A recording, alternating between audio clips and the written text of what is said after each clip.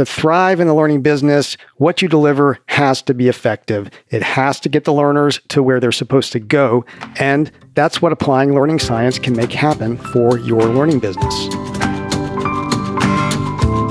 I'm Jeff Cobb. I'm Celisa Steele, and this is the Leading Learning Podcast.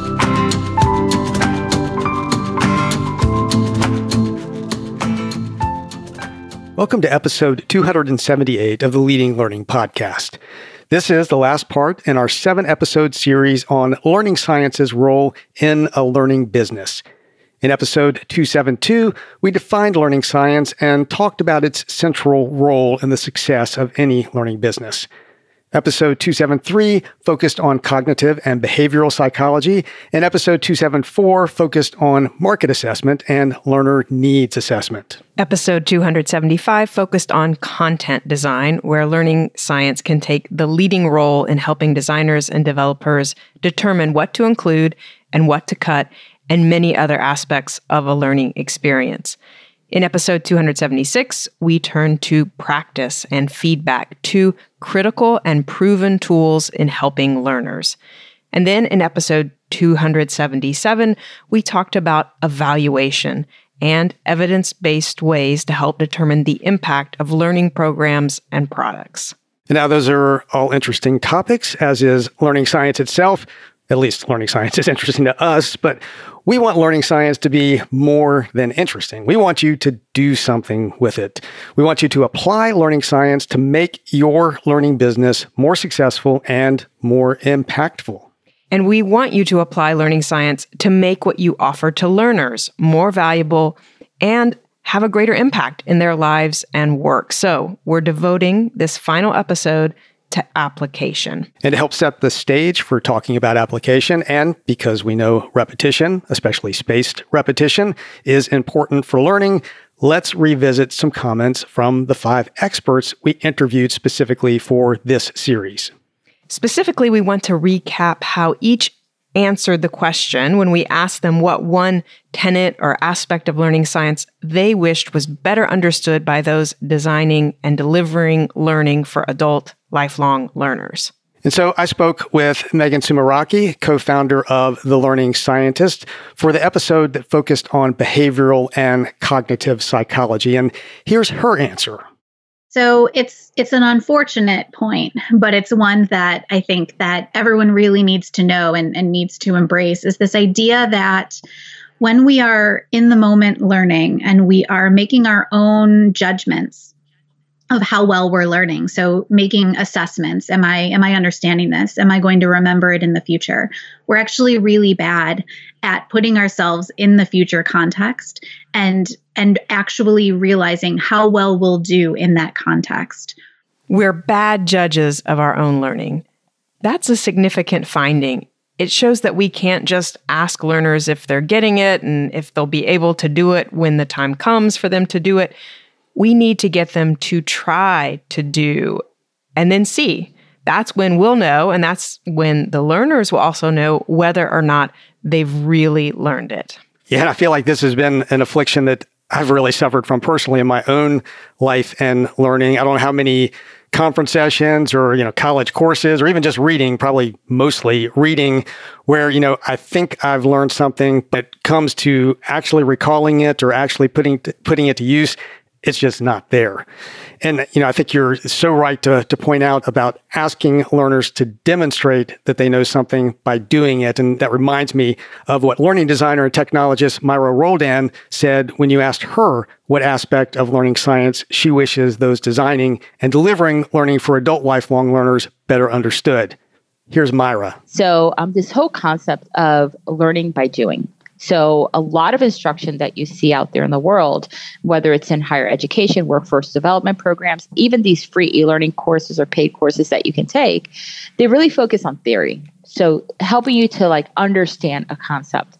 Where they fall flat is on this whole concept of hands-on. What do you do with that? How do you apply it? What are the scenarios in which you apply that?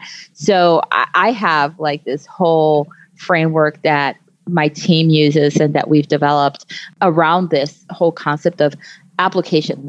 taking something from theory and being able to apply it in a real world setting. And that's where a lot of programs fall flat. Every single educational initiative that I've evaluated over the years, they fall flat on this whole concept of, okay, so now you do this, but how do you use it? Right. So the application piece. And I think that's really important. Yeah, I see a connection between what Megan homed in on and what Myra homed in on. It's kind of cause and effect, or at least a logical consequence.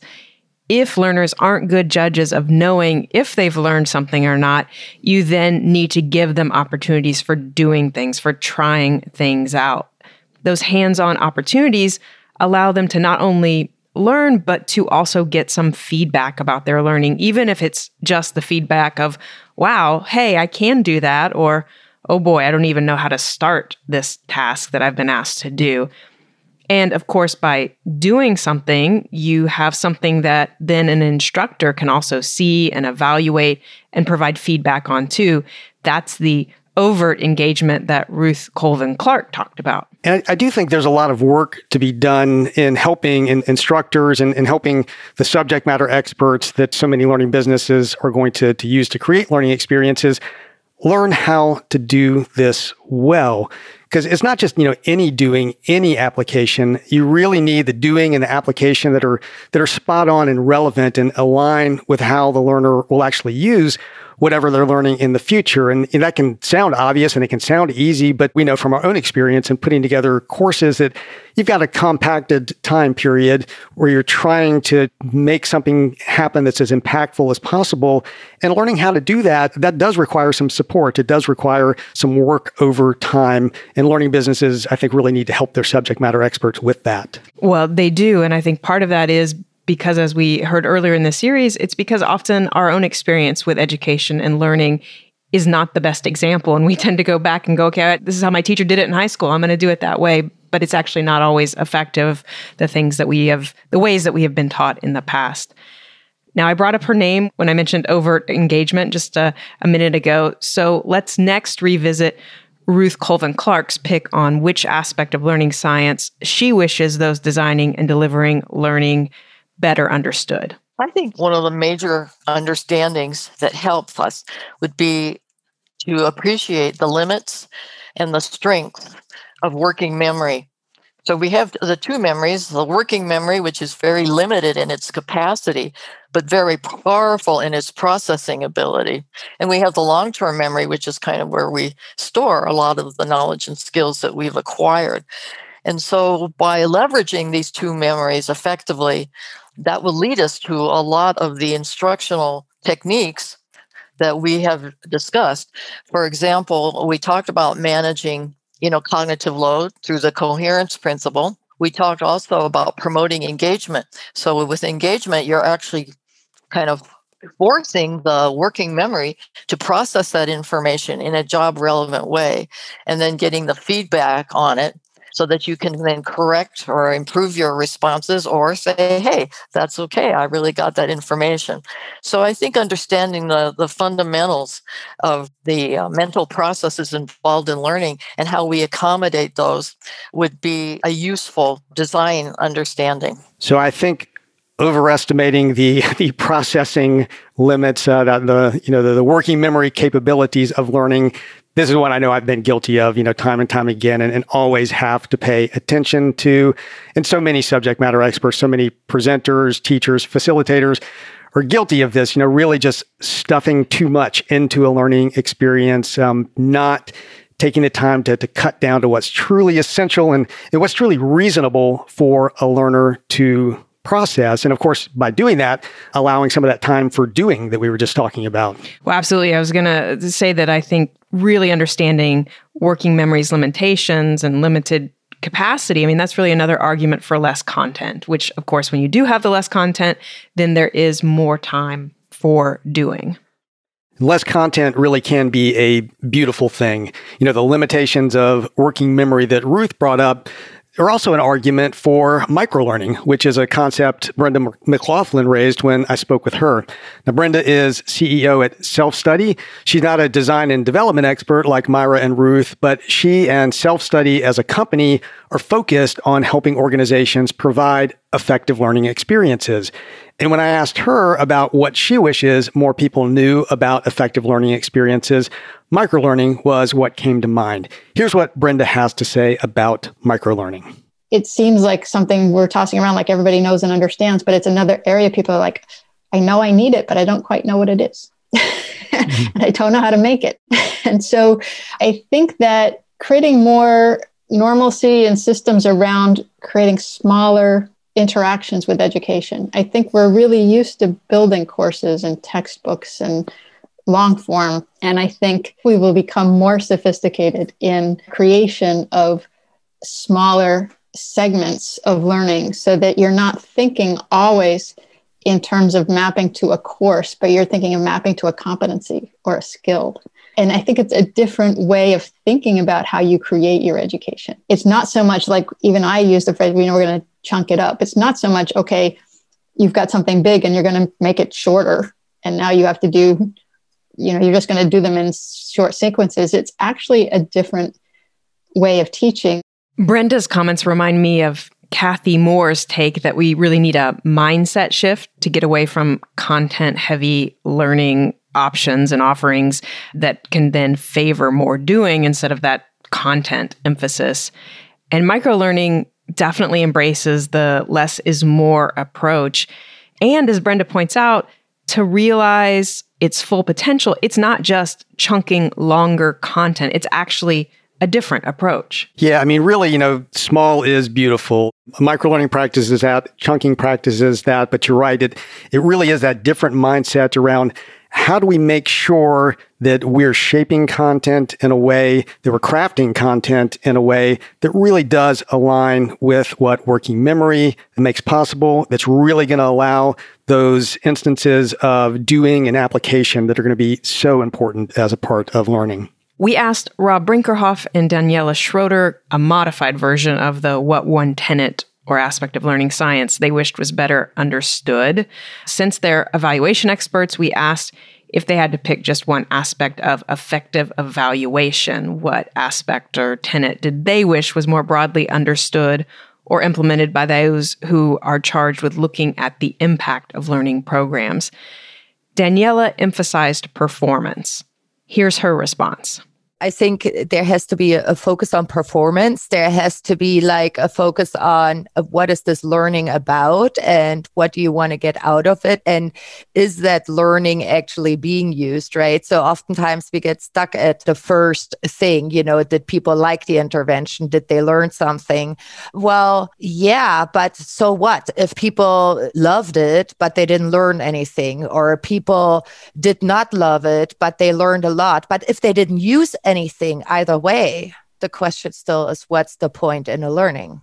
In his response to that question, Rob focused on actionability. Here's what he said. I would say the one criterion that above all that an evaluation should meet is actionability. If we're going to do an evaluation for a client, the client's got to be able to do something with that evaluation report that's worth doing. So if you're running a learning business and you're going to divert $1 of your budget away from your customer audience and invest it in evaluation, then we want to be sure that you're getting more than $1's worth of value back to help your program earn that back. So we sort of want to know what's the return on investment of the evaluation, and it's got to be actionable. If you can't do anything with it, why bother doing it? So I think return on investment is such an important concept here. And, I think it has to be said in most cases, learning businesses really don't know if action was taken, if that actionability was there, or if there really was a return on investment. And, and I'm not pointing fingers at other learning business. We struggle with this ourselves. How do you really get at that? It's not easy territory, definitely, but Rob's success case method, for example, which we talked to him about in the interview with him, is certainly one approach that can be used, and we definitely encourage folks to find out more about that through that interview with Rob and Daniela. And we'll also link to, we had a session at one of our events a while back where Mark Nilles focused on using the success case method, and we'll be sure to link to that as part of the show notes. Yes, and I want to acknowledge and thank Mark, because it was actually through him that I first heard of the success case method and got turned on to Brinkerhoff's work. So thanks for that, Mark. What strikes me in all that we've heard from these various experts is that they all seem to focus on taking action and being practical. There's slightly different angles on it, but I hear from all of them a real clear emphasis on, to use Rob's word, actionability. If you're looking for a technology partner to help you optimize the learning experiences you offer, check out our sponsor for this series. Self-Study is a learning optimization technology company. Grounded in effective learning science and fueled by artificial intelligence and natural language processing, the Self-Study platform delivers personalized content to anyone who needs to learn, either on the go or at their desk. Each user is at the center of their own unique experience, focusing on what they need to learn next. For organizations, Self-Study is a complete enterprise solution offering tools to instantly auto-create highly personalized, adaptive learning programs, the ability to fully integrate with your existing LMS or CMS, and the analytics you need to see your members, users, and content in new ways with deeper insights. Self-Study is your partner for longitudinal assessment, continuing education, professional development, and certification. Learn more and request a demo to see Self-Study auto-create questions based on your content at selfstudy.com. Taking action is what we want to help you, the listeners, do in this episode. So, keeping those views of important tenets of learning science and evaluation in mind that we heard from our interviewees, let's address more directly how to put what we've covered in these 6 episodes into action. Learning science is multidisciplinary, as is a good learning product development process. We want to offer a framework that can help you in thinking about where and how learning science might play a more strategic, thoughtful, and/or intentional role in your learning business. We've developed the Middle Me learning product lifecycle, and it has 4 phases. Market interface. That phase is about understanding what your learners need and want and communicating with them about the value you have to offer. Design and development, that's the second phase, and this is where you're doing that work to create what your learners need and want. And then the third phase is the learning experience, where the learners actually interact with what you've created.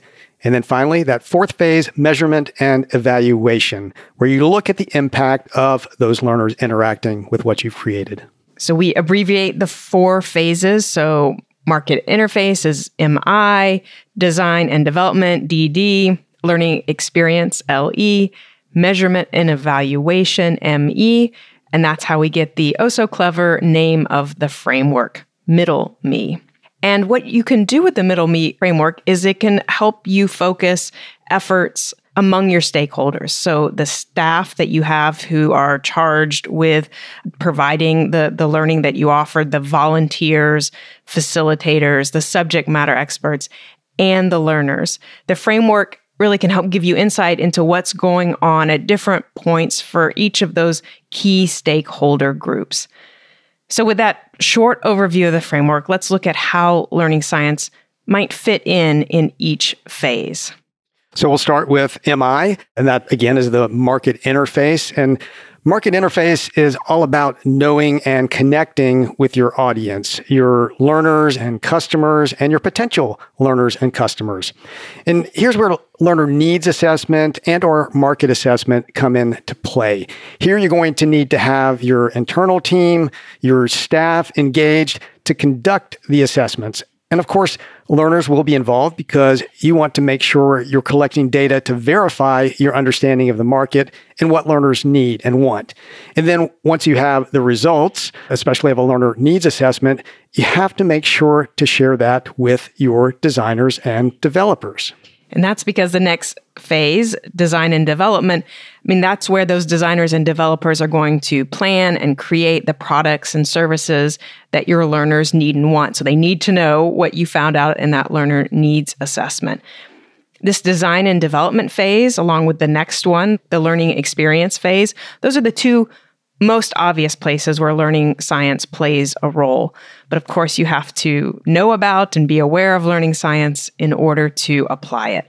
So this is where you're going to start taking some of the specific techniques that have come up in the conversations during this series. You're going to do things like cut and chunk, and that's going to help with the limitations of working memory. This is where you're going to do the work to scaffold in practice so that learners aren't just passive or getting theory only, but they have to engage and try things. And as you said earlier, Jeff, it has to be certain things that they try. It has to be things that are actually relevant and helpful. Can't just be sort of, go try this on your own now.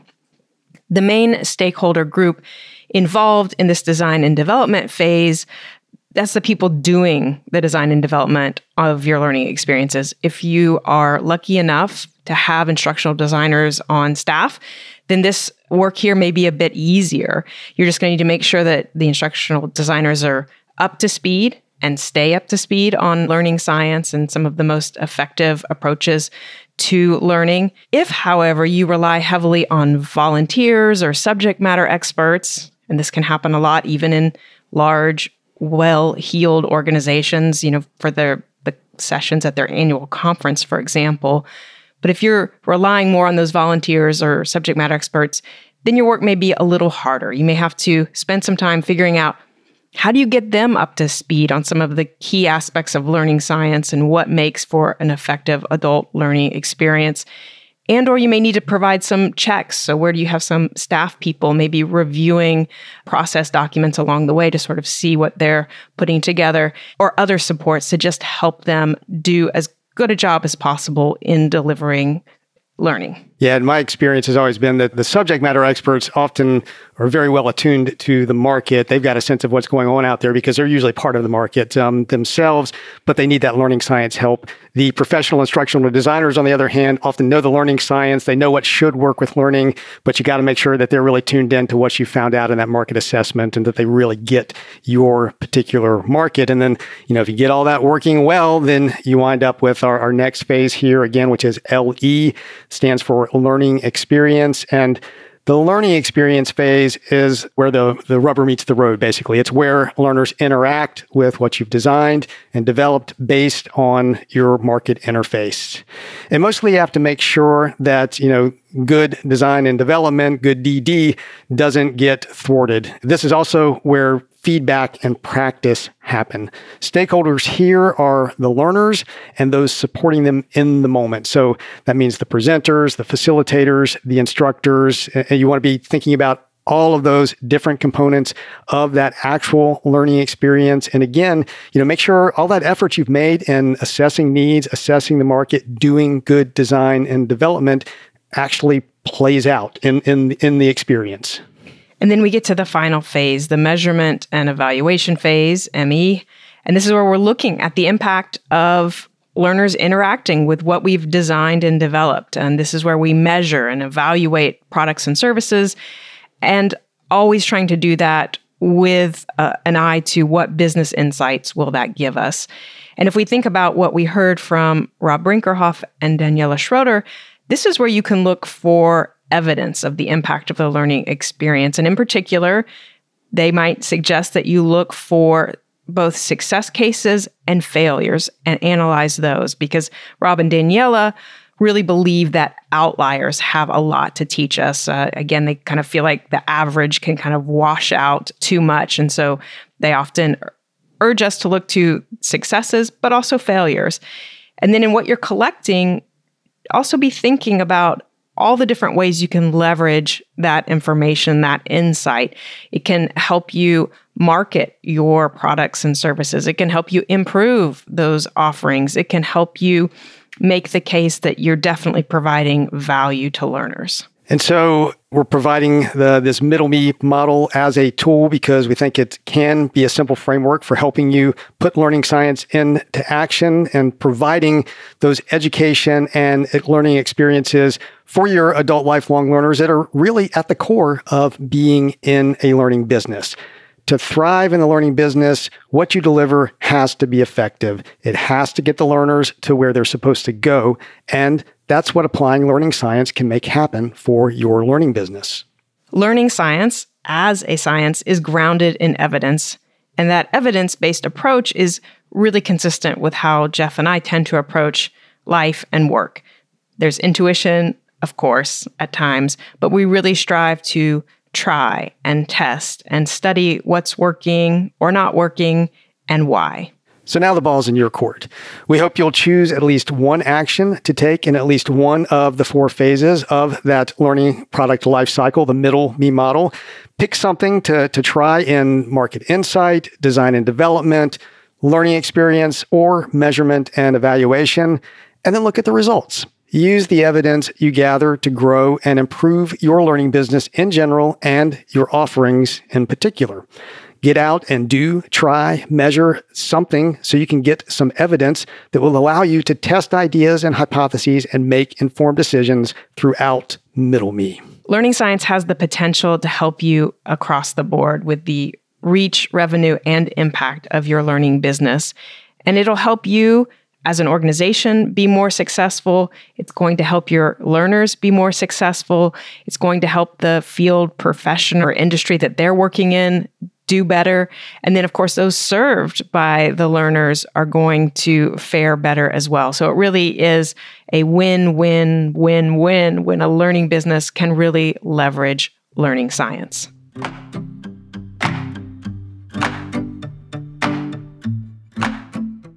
This is the last episode in the 7-part series on the role of learning science in a learning business.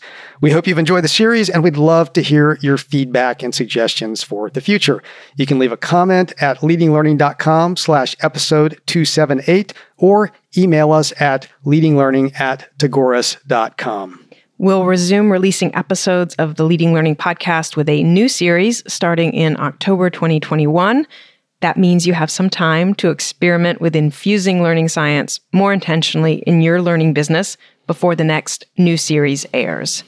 And the archive of hundreds of past episodes is always available on the Leading Learning site. And at leadinglearning.com/episode 278, you'll find show notes, a transcript, other resources related to this series, and options for subscribing to the podcast. To make sure you don't miss new episodes, we encourage you to subscribe. And subscribing also helps us get some data on the impact of the podcast. Recommendations offer evidence of the podcast impact, so please take a minute to rate the Leading Learning podcast on Apple Podcasts. Jeff and I personally appreciate it, and those reviews and ratings help the podcast show up when people search for content on leading a learning business. Go to leadinglearning.com/Apple to leave a review and rating. And we encourage you to learn more about the series sponsor at selfstudy.com. Lastly, please spread the word about Leading Learning. In the show notes at leadinglearning.com/episode 278, you'll find links to us on Twitter, LinkedIn, and Facebook. Thanks again, and see you next time on the Leading Learning podcast.